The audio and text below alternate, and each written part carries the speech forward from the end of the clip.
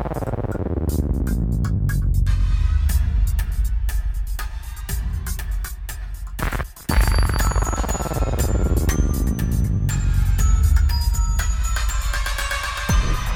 world is full of strange unknowns.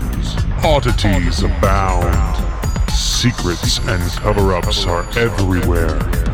Ghosts, spirits, cryptids, and all creatures of the night are waiting to give you a fright. Fear not.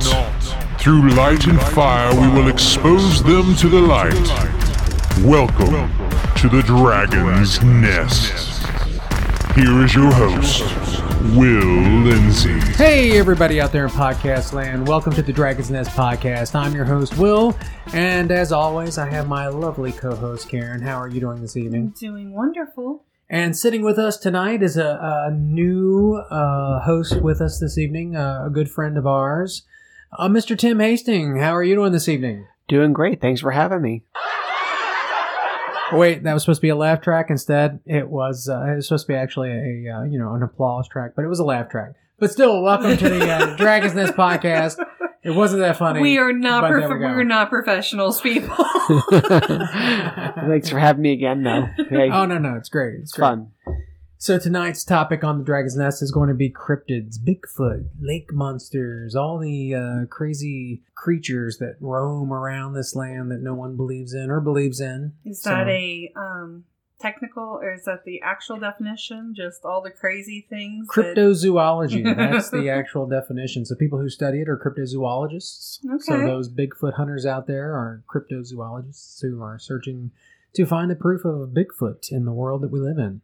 So, not sure if people have actually found Bigfoot, but I know there's a lot of stories about him and a lot of people out hunting him. There's shows about Bigfoot. And there's many shows about Bigfoot. But you are going to go to Australia, and we're going to talk about the cryptids in Australia before we get to any Bigfoot articles tonight. All right. So, your field guide to Australia's local cryptid population by Leah Williams. She says, but the most dangerous creatures are the ones we can't see, the ones that lurk in Australia's outback, chowing on goat carcasses and lurking in the muddied water, the ones that roam in the wild on 2 feet and peer from the bushes with glowing eyes as you pass them on your drive through the country roads. These are Australia's cryptids, and they bite. If you're unfamiliar with the term cryptid, let me take you on a journey. A cryptid, according to Urban Dictionary, is an animal that is commonly not believed to exist, but actually may. You might have seen one, but your Uncle Larry definitely saw one stealing his dungaroos off the washing line in '86. First of all, that is the cleanest Urban Dictionary definition that I have ever read, okay? Right? I'm just saying. So are they real, ? Well, put on your tinfoil hat, and just because they might be. So the first one that they talk about is the bunyip.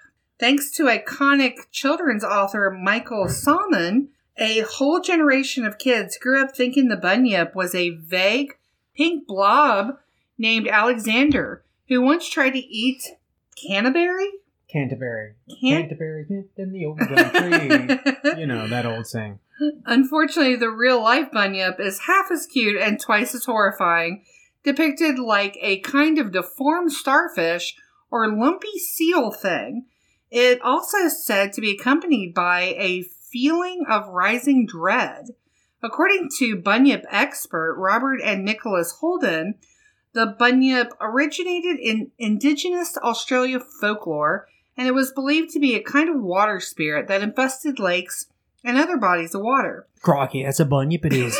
Crocky. Like many famous cryptids, the bunyip's hobbies are said to be screaming loudly at passerbys and eating people. Sightings were... I'm sorry, did you say eating people? Eating people, yes. What kind of people? Yum. All kinds of people. Bad people, good people, all people, everybody? All kinds of people. Kids, adults, all people? Everybody. Oh. Sightings were most common between 1840s and the 1850s, and were well documented in Victoria and South Australia. In 1845, report in the Geelong Observer, described several encounters with bunyips, including one that ended in broken arm, and another that ended in death. It also contained the following description. The bunyip. Then, it represented as uniting the characteristics of a bird and of an alligator. It has a head... A bird and an alligator? A bird and an alligator. How's that possible? It has a head resembling an emu with a long bill. You didn't say anything about an emu. I'm halfway through. I'm not even halfway through the description. Emu. I feel like this is an insurance commercial. Liberty Mutual. Emu. Sponsored by Liberty Mutual. And Doug. It has a head resembling an emu with a long bill at the extremity of which is transverse projection on each side with serrated edges like a bone of a stingray. Its body and leg partake of the nature of the alligator. The hind legs are remarkably thick and strong. Did you say thick? Yes. I feel like Steve Irwin was there. Stingray, alligator. No. It's like a nightmare of his, right? His kids. Oh my gosh. Yeah. Remarkably thick and strong, and the forelegs Again, are with the much thick and strong. longer. She keeps repeating thick Sounds and like my strong. Friday night. But still of great strength. I'm trying to get through this, people. You should feel sorry for me right now. When in the water, it swims like a frog. When on shore, it walks with its hind legs with its head erect. Oh, Stop. Yeah, it's got an erect head. Stop. It has an erect head. And it was thick and strong. Thick and strong with an erect head. My ideal Friday night. In which position measures 12 to 13 feet in height. At least it wasn't inches. Oh my gosh. While bunyip sightings have lulled in the years since, whispers of their existence still persist in many circles, with Mysterious Universe identifying a possible recent sighting in a 2019 video that has since been pulled from the internet. Conspiracy? ? Now, when you say recent circles, did you mean circle jerks? Or okay, on to Tim. What do you got, Tim? The Yowie. I don't mean to alarm. The Yowie. The Yowie. Yowie. I don't mean to alarm you, but there have been Yowie reports as of July 19th claiming that creatures have been stalking the Gold Coast. So if you live there, it might be time to move. I'm out. The Yowie, for all intents and purposes, is Australia's version of Bigfoot or the Yeti, a large hairy man thing that patrols the Australian outback, otherwise known as a bear. Sometimes it I don't know sits if in they have mines. bears in the outback or not. I think they do. Do they? No. Koala bears. But I don't think you'd be afraid of the koala. They have a Build-A-Bear. Build-A-Bear. But koalas like their wood. It I'm is. just You saying. would be fearful of koala bears, though. The nails and everything, they can tear you apart. They're cute, but they can really be like vicious. to hold on to your wood. Oh my gosh. But I'm fearful of regular bears because they're hairy. And the old. Yowie, Tim. How about that? Exactly. Back to the So- Yowie, I guess. Sometimes it sits and minds its own business. Other times, you guessed it, it eats people. Not my kind of bear. Why does everything eat people? More things that eat people. I mean, it can eat something. I mean, people eat people. Right? That's just Hannibal Lecter. Oh, yeah, that's true. So, like the bunyip, the Yowie originates from Australia indigenous folklore. It's alternatively known as quicken and more commonly sighting on the Australian east coast. While the Yowie myth became widely spread in the 1800s, sightings of the Yowie occur frequently with several prominent incidents. The Australian bush is a large... What about the bush? It's a large place. It is a large place, depending on who you're with. I'm so sorry. Well, especially... It's like being with a teenage boy. It really is. It really is. I need a hacksaw here. Anyway, back to the large bush. So the next time you visit, watch out for giant footprints and I incredibly hate when you hairy... have footprints in your bush. Exactly. An incredibly hairy man. Might be your neighbor Gary, Karen, or have you had a hairy man in your bush? or it could be something far more I'm sinister. going to ignore that To comment. you, Will. Mythical Aboriginal bunyip paintings found and a possible recent sighting by Paul Seaburn in February 2019. While it holds a predominant place in Australian Aboriginal mythology, as well as in tales by European settlers, the cryptid known as the bunyip has been rarely seen. That makes the news of both the discovery of Aboriginal cave paintings of bunyips, as well as a possible video of one, a twofer for their fans. If you're not one yet, you may become one after hearing one of the origin stories. And if you believe the video, you may want to avoid rivers and billabongs for a while. I'm not sure what the hell a billabong is, but I'm not sure what a billabong is. I like bongs. maybe that's what it is. The word bunyip comes from a Wimba Wimba and Wergaya, a language of Aboriginal people of Victoria, but tales of similar creatures are found throughout Aboriginal folklore. Most say it's a water spirit, usually evil, with a wide variety of characteristics, including a dog-like face, a crocodile-like head, dark fur, a horse-like tail, flippers, and walrus-like tusks or horns, and a duck-like bill. Many of the... First of all, that's a lot of shit. And it's interesting that it's... why not just throw anything else on there? It's very different from... there's some similarities there, but it's kind of different from my story, too, of having the bird-like emu with a serrated tail and alligator. Okay, that's two creatures. We just crossed a dog with a crocodile, with a horse, with a walrus, and a duck. Do you know what we call that in the States? What do we call it? Furby's ant. Oh, gosh. Most people listening have no idea what that means. But just know there's a few people out there who will appreciate that joke. So many of these coming from unidentified fossils attributed to the bunyip. Did you say falsehoods? Fossils. Oh, I thought that was Donald Trump. Oh, gosh. He is a fossil. That is correct. The National Library of Australia has a famous drawing by an unknown artist illustrating the strange combination of features, you think? Since the sightings are always in water, there is some speculation of creatures is based on a seal, a prehistoric ancestor to the platypus, or even an aquatic prehistoric marsupial. Kiss from the rose. And the Aboriginal people have their own ideas, which brings us to the cave paintings. They were rediscovered in 2016 during an expansion of the Grampians Peak Trail in a shallow cave atop a cliff in Mount Difficult Range in Grampians National Park, Victoria. 4 red ochre bunyips. Red ochre. I'm sorry, I think that's ochre, not ochres. Just so you know. That's Ochre, not an not ochre, ochre. that's an ochre. Bunyips. Well worn, but still identifiable, possibly tens of thousands of years after they were drawn on the sandstone wall. Have been kept secret until now for their protection. In fact, the exact location of the caves has not been revealed to anyone but traditional owners, park rangers, and archaeologists. The traditional owners tell an interesting tale of the bunyip. Bunjil, the creator spirit, lived on a cliff in Mount Difficult Range. You think it's a difficult range? Sounds like my Friday night. Mount Difficult Range. One day he jumped from it safely with his wife and 2 children in his arms. However, Not my Friday night. not like Friday night. I don't jump. I only jump with Karen on Tuesdays. However, when his mother-in-law It's jumped... a Tuesday thing. It is Tuesday? No, it's not. My mother-in-law's name is Butter. However, when his mother-in-law jumped, he couldn't catch and she broke into pieces. That's a Humpty Dumpty tale, right? Oh. Still alive, she crawled to a water hole where a bunyip attacked her. She offered her clumsy son-in-law instead, and the bunyip killed Bunjil. I told you some people would become fans of the bunyip after hearing this story. That brings us to the recent video. Okay, so there is a video. I guess.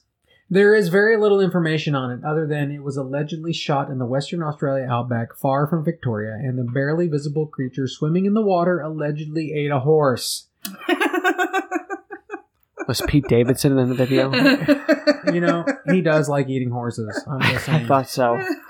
The explanation refers to it as possibly a rainbow serpent. Oh, it's a gay serpent.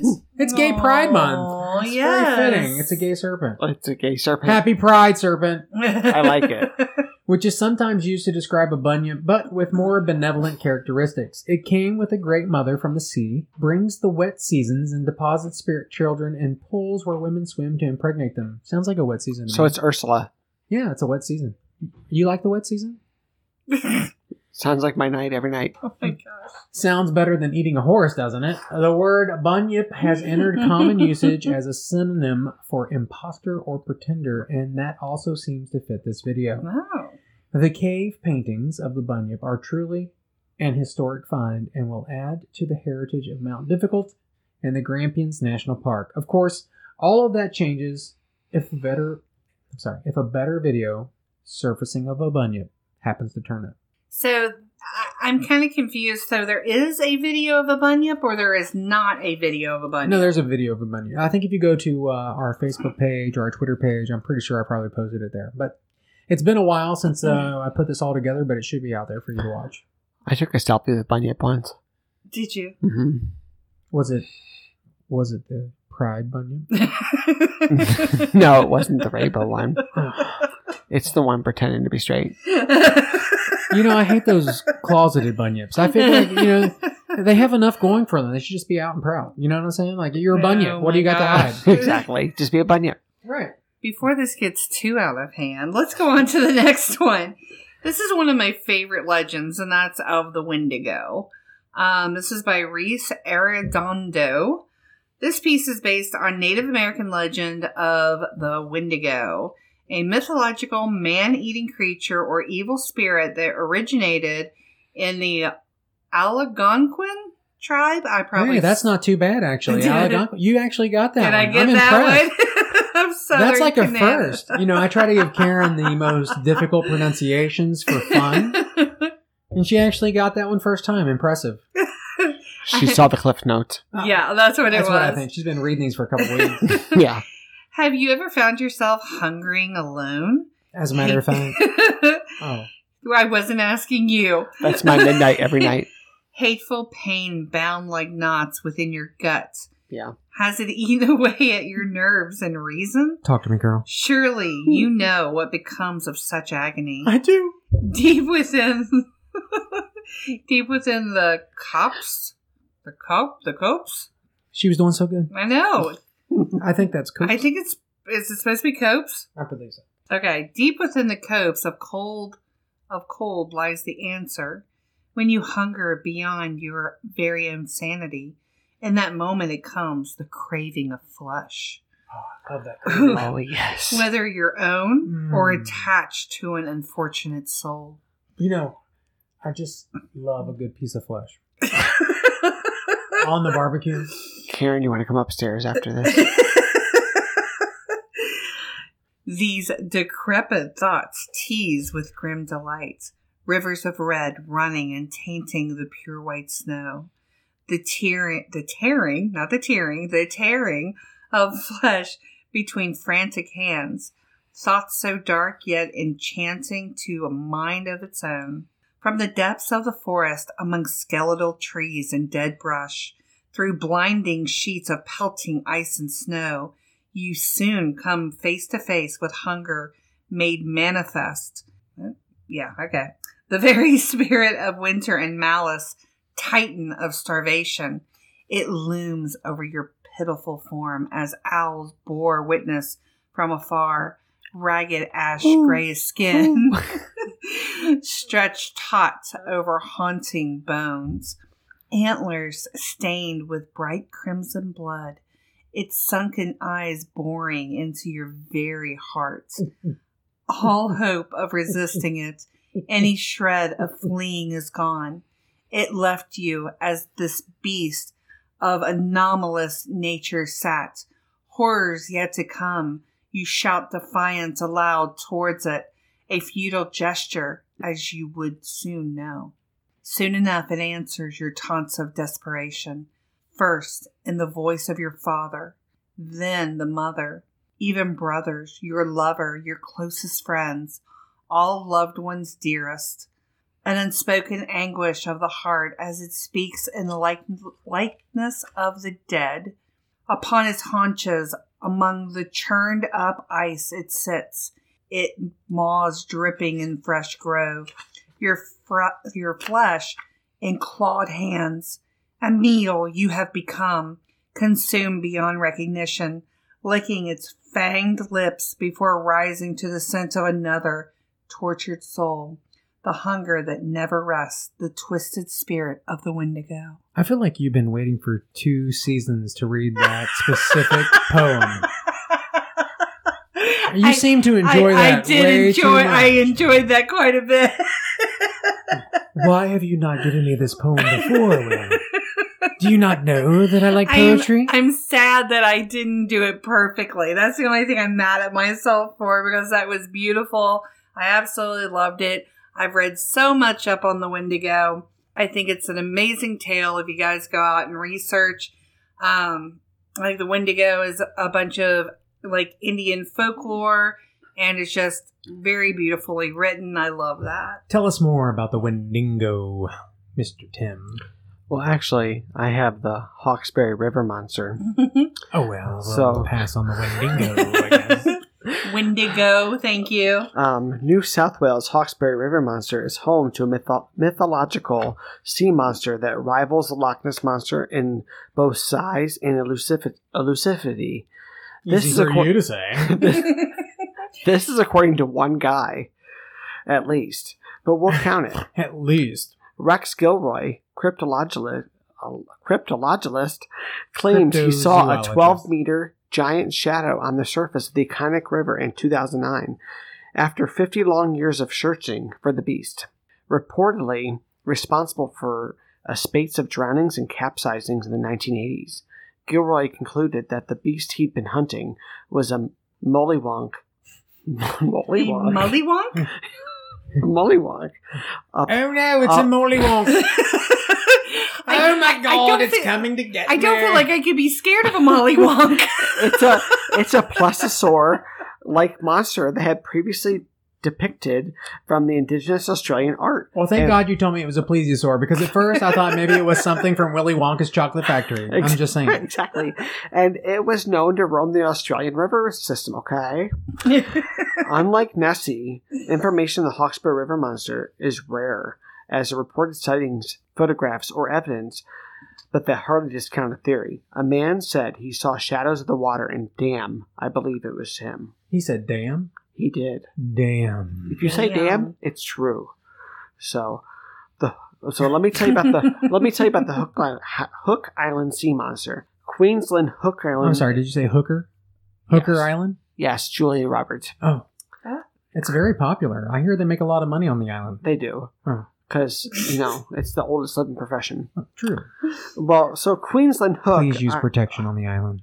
Oh, no. They don't believe it. Queensland Hook Island is home to an even bigger fish, or a giant tadpole-like thing. That's what I was just saying. Giant tadpole-like thing, according to a local legend, as this very convincing photograph taken by Robert Leigh Sarek in the 1960s. As the story goes, Sarek was out fishing in the Stonehaven Bay when him and his wife noticed a strange dark shape in the water. It is said that it was at least to be 20 meters long and completely horrifying. Looking at the photos, but still, Sarek ventured out to snap a pic and presumably poke a stick at the monster. I don't know what kind of stick it was. But I don't either, but it was 20 meters. When Sarek got closer, the thing moved and tried to eat him, as did him and his companion, according to his account in Australian's Everyone's magazine. That's like Us Weekly here in the U.S. Sarek was a professional photographer, and given this was in the days was before deepfakes and Photoshop, the image was spread widely around the globe and never proven to be false. Any given the presence of the gigantor creatures at the gigantic squid, it's not hard to stretch the imagination, accommodate a giant tadpole, if you want my advice. If you ever find yourself by the Hawkesbury, watch your feet. These creatures may not exist. They could just be the scuff of myths or legends, but nobody has proven definitely that they're not out there. If you ever find yourself in the Australian outback, the Australian Ocean, or literally anywhere in Australia, stay safe, stay vigilant, and stay calm. That might be diligent. Vigilant is different than diligent, but go with it. Vigilant. Stay calm, though, because they might be out there. Sometimes when these articles are like from reporters and they don't have editorialism, and so they have some really bad grammatical errors. So we do our best when we read these things. Have a lot of grammatical errors. On to you, Willie. Canada's Mysterious Lake Monster by Lisa Candane from March 2020. Not long after I moved to Kelowna, a city in southern British Columbia known for its wineries, water sports, and hiking trails. No, Tim, not yellow water sports, just so you understand. What? I don't like yellow water sports, for the record, people. Okay, just making sure. Only on weekends. Two brothers seen something undulating. Tell me more. Undulating. Two brothers. Undulating. Oh my gosh. Across the water in the middle of Okanagan Lake, an 84-mile long lake that curves down the Okanagan Valley past Kelowna in the shape of a serpent. Did you say Corona? Corona Kelowna.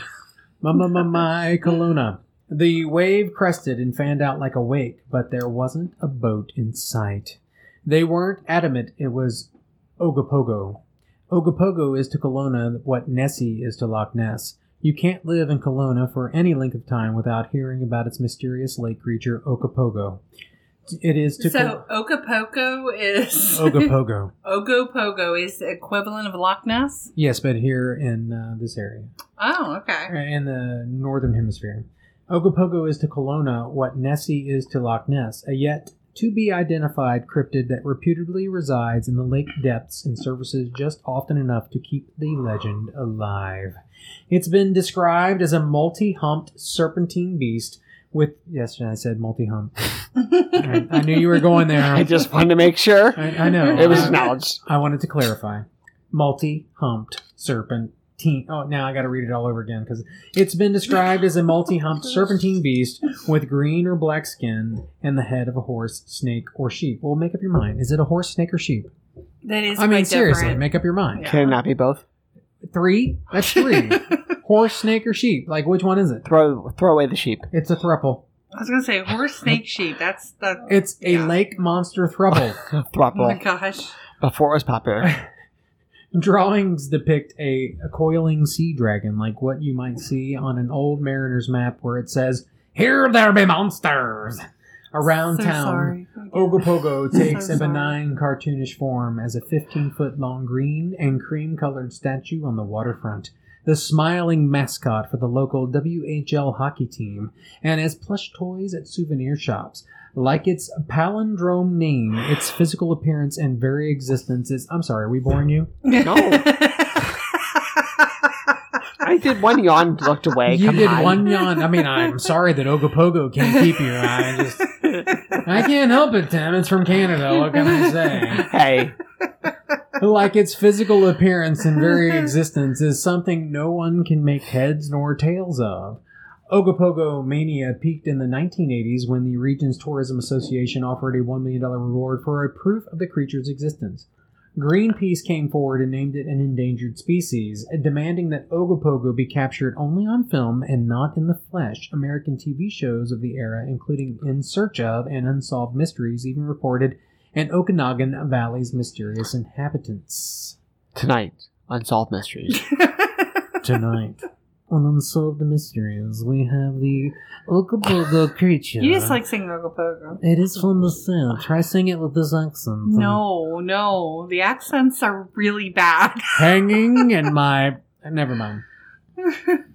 Yet it wasn't until I attended the International Indigenous Tourism Conference in Kelowna last autumn that I realized that Ogopogo of Canadian popular culture, a creature that 16% of British Columbians believe in, only come about through miscommunications between Canada's early European settlers and the Okanagan Valley's original inhabitants, the Okanagan Syilx. I'm assuming the Syilx are the Native Americans that live there.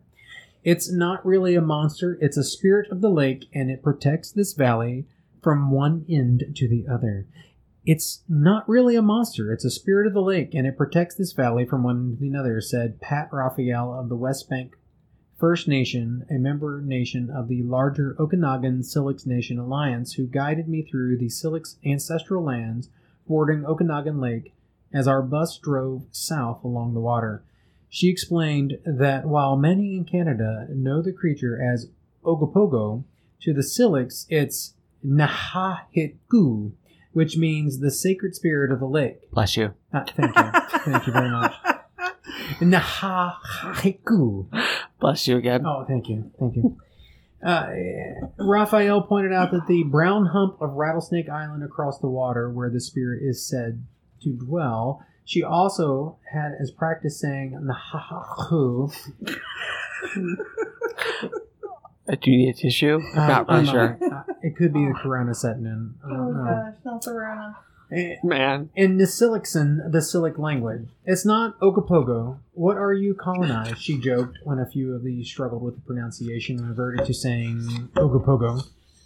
I mean, I can't understand why. Before European fur traders arrived in the valley in 1809, these Syilx had been living in the area for at least 12,000 years.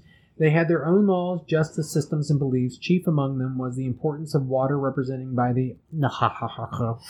It existed in two forms, a spiritual form and a physical, tangible form that was embodied by the lake itself. Sometimes, though, the spiritual would reveal itself from within the lake.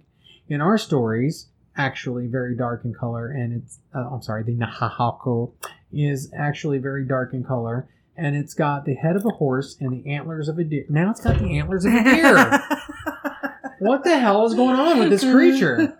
We've got many creatures tonight that just kind of... Apparently it is a shapeshifter. We've got a lot of creatures that I just kind of embodies like multiple characters multiple animals. We'll just call it Siler. I'm just going to let you know that when I was in my backyard tonight, I saw the Ogopogo, or the Nahahako. And oddly, it had the head of a snake, the body of a bird, the ass of our neighbor, and the face of my anus. Oh. So we had two butts. And I forgot to mention it also had the antlers of a deer, which made it very scary. Oh. Okay. I'm just saying. This is such a weird article. Okay. So anyway, she goes on to say that a missionary saw our water spirit, and the habit was to demonize our spiritual beliefs. Were they demonizing it? I don't know. I think it's demonizing. I am so lost in this article. It's just... The Silix fed. The Silix is an Indian tribe. Fed Nahahako symbolically. It's Native American. No, it's Canadian. I guess it's still Native American. You're correct. With tobacco and sage, and occasionally an offering of kokoni salmon to thank the lake for providing food and water. That's where I think the misunderstanding came from. Settlers saw us throw a little bit of meat in the water, Miller explained. I can understand how they would screw that up. Why are they throwing meat in the water? I don't know. Pioneers were soon telling stories of serpents in Okanagan Lake that needed to live animal sacrifices to appease it and ensure a safe passage across the water. Once the idea of a bloodthirsty lake serpent took hold, it grew out of control. Settlers began patrolling the lake with guns because they were nervous the beast would attack. But by the 1920s, and likely in the absence of any actual human predation, cooler heads prevailed. Tourism officials named the creature Ogopogo after a catchy English folk song, whose lyrics including... And I have no idea how this song goes, but I'm going to try it. Oh, no. My Corona. No. His mother was an earwig, his father was a whale, a little bit of head. Don't go there. I don't even know how to apologize. And hardly right any tail. To our listeners. Wait. Oh, no. Don't talk. Just listen. All right? I'm going to start from the beginning because you interrupted. Oh, no. His mother was an earwig, his father was a whale, a little bit of head, and hardly any tail. Wow. I'm not done. And Ogopogo was his name. Okay, we're done with that song. So Ogopogo prefers... Oh my gosh. His father was a whale, a little bit of head, and hardly any tail. So whatever. I mean, maybe he didn't like it that way. I don't know. But regardless, he turned into a cartoon-like creature that would lure tourists. Because over time, Ogopogo is what made Kelowna a household name in Canada. Not in America, because I never heard of him. It's hard to know just how many people have traveled to Kelowna over the last century in the hopes of seeing the mythical lake monster, but over time, Ogopogo is what made Kelowna a household name in Canada. For years, the creature appeared in Kelowna's parade float, both in town and in large parades in the Pacific Northwest and Alberta. Gift shops hawked gimmick jars of Ogopogo's eggs and even its feces. Those Canadians are messed up. You know what I'm saying? Who hawks feces? Hey, everybody, I got some lake monster poop here. How about a few Canadian dollars for some lake monster poop? Oh, my. You want some lake monster poop, Stop. Okay, fine. While the tourism office no longer actively promotes Ogopogo poop, today, the legend remains as popular as ever. I'm done with this article. Thank God. It goes on for like 3 more pages. Yeah, no. I'm done with this article. Tim, what do you got for me? Well, I'll tell you about the Wendigo. Thank you. Did you say Wendigo? The Wendigo. Wendigo. The Wendigo is a horrifying... Thank God it's not Oga Mother Effin' Pogo, okay? Just whatever. It's a horrifying creature of Algonquian Native American legend. Before he goes on, any Canadian listeners, I do apologize. We appreciate your listenership, but it just had to be made fun of. I mean, you heard the article. What can I do? Okay, go ahead. It would devour human flesh to survive a harsh winter. But our only myth, or our only really cannibalistic humanoids waiting in forests for their next victim. Ooh. The Algonquins. Can we make any harder words here? Welcome to my pain. If you weren't here, Tim, that would have been Karen's argument. The Algonquins are some of the most extensive and numerous of the Native American groups in North America, and they once lived along the Atlantic coast and Great Lakes region. However, Wendigo-like creatures are also found in the legends of other Native American tribes, including the neighbors of the Algonquins, the Iroquois. Amongst these people, a creative known as the Stonecoat Bears are similarities to the Wendigos. I'm sorry, is the article not in English? I don't understand. Me neither, apparently. I'm just so happy right now that someone else is feeling this pain. The Wendigos have an insatiable hunger. Roughly translated, the word Wendigo means the evil spirit that devours mankind.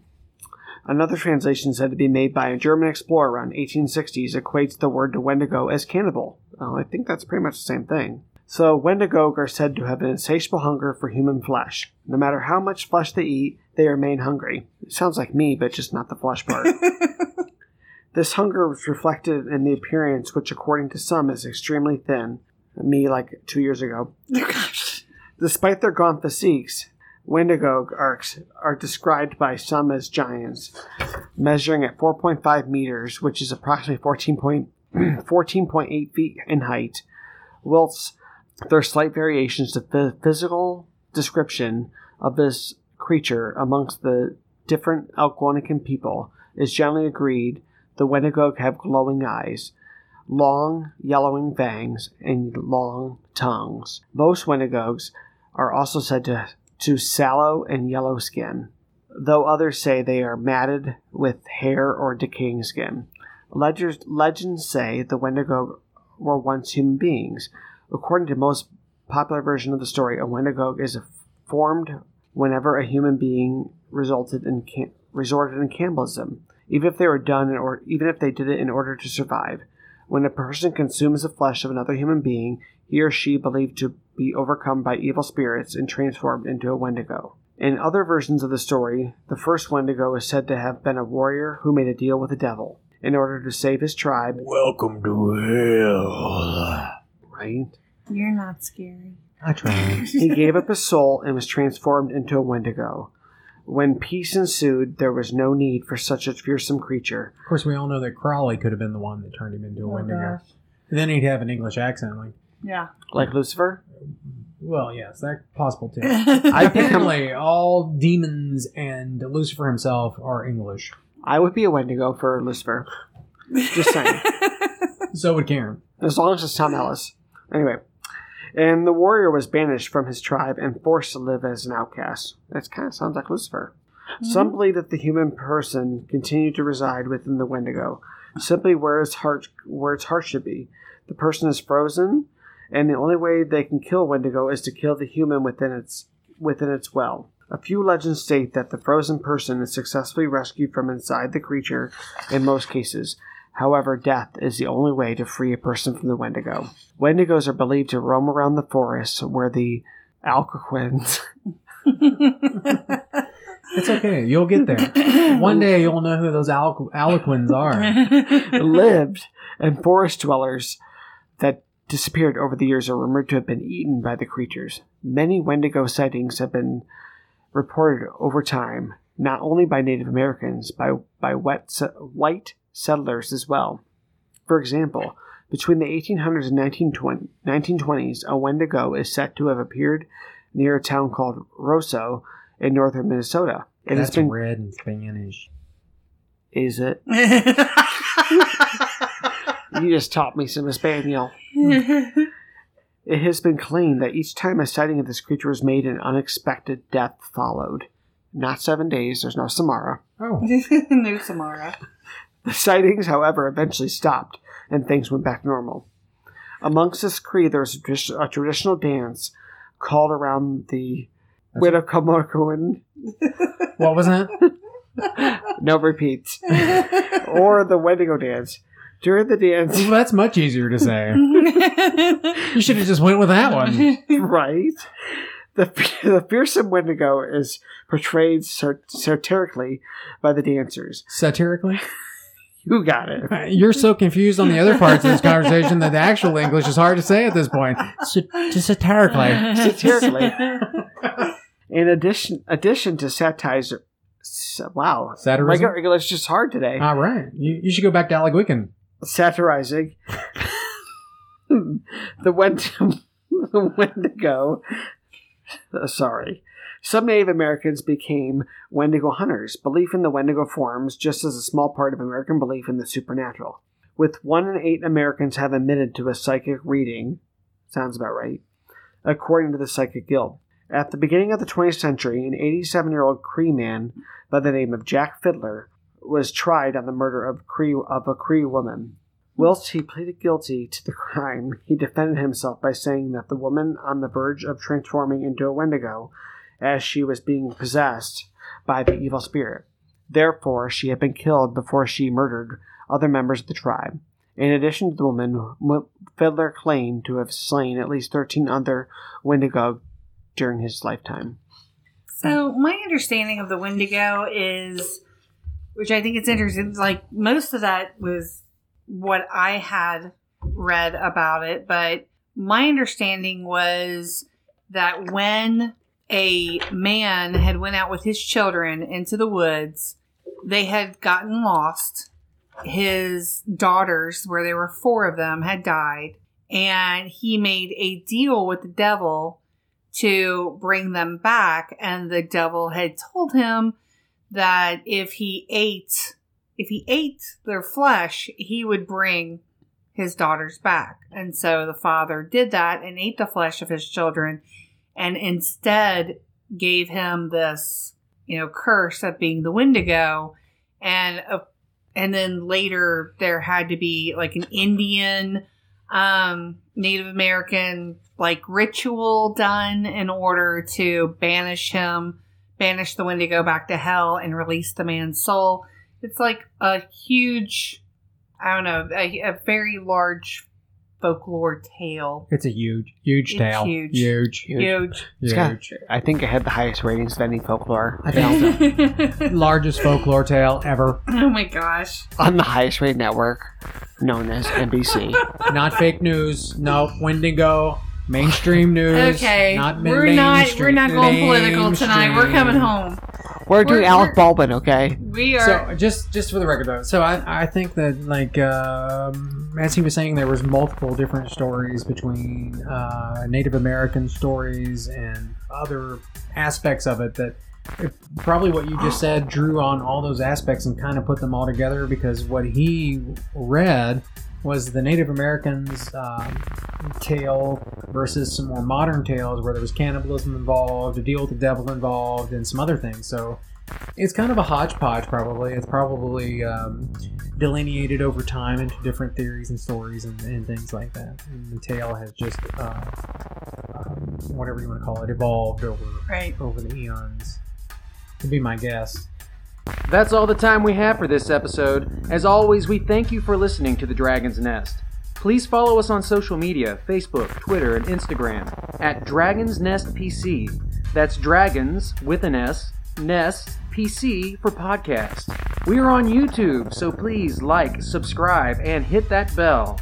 You can listen and follow us on your favorite podcast platforms such as Spotify, Stitcher, TuneIn, Google, iTunes, and at our host site, SoundCloud.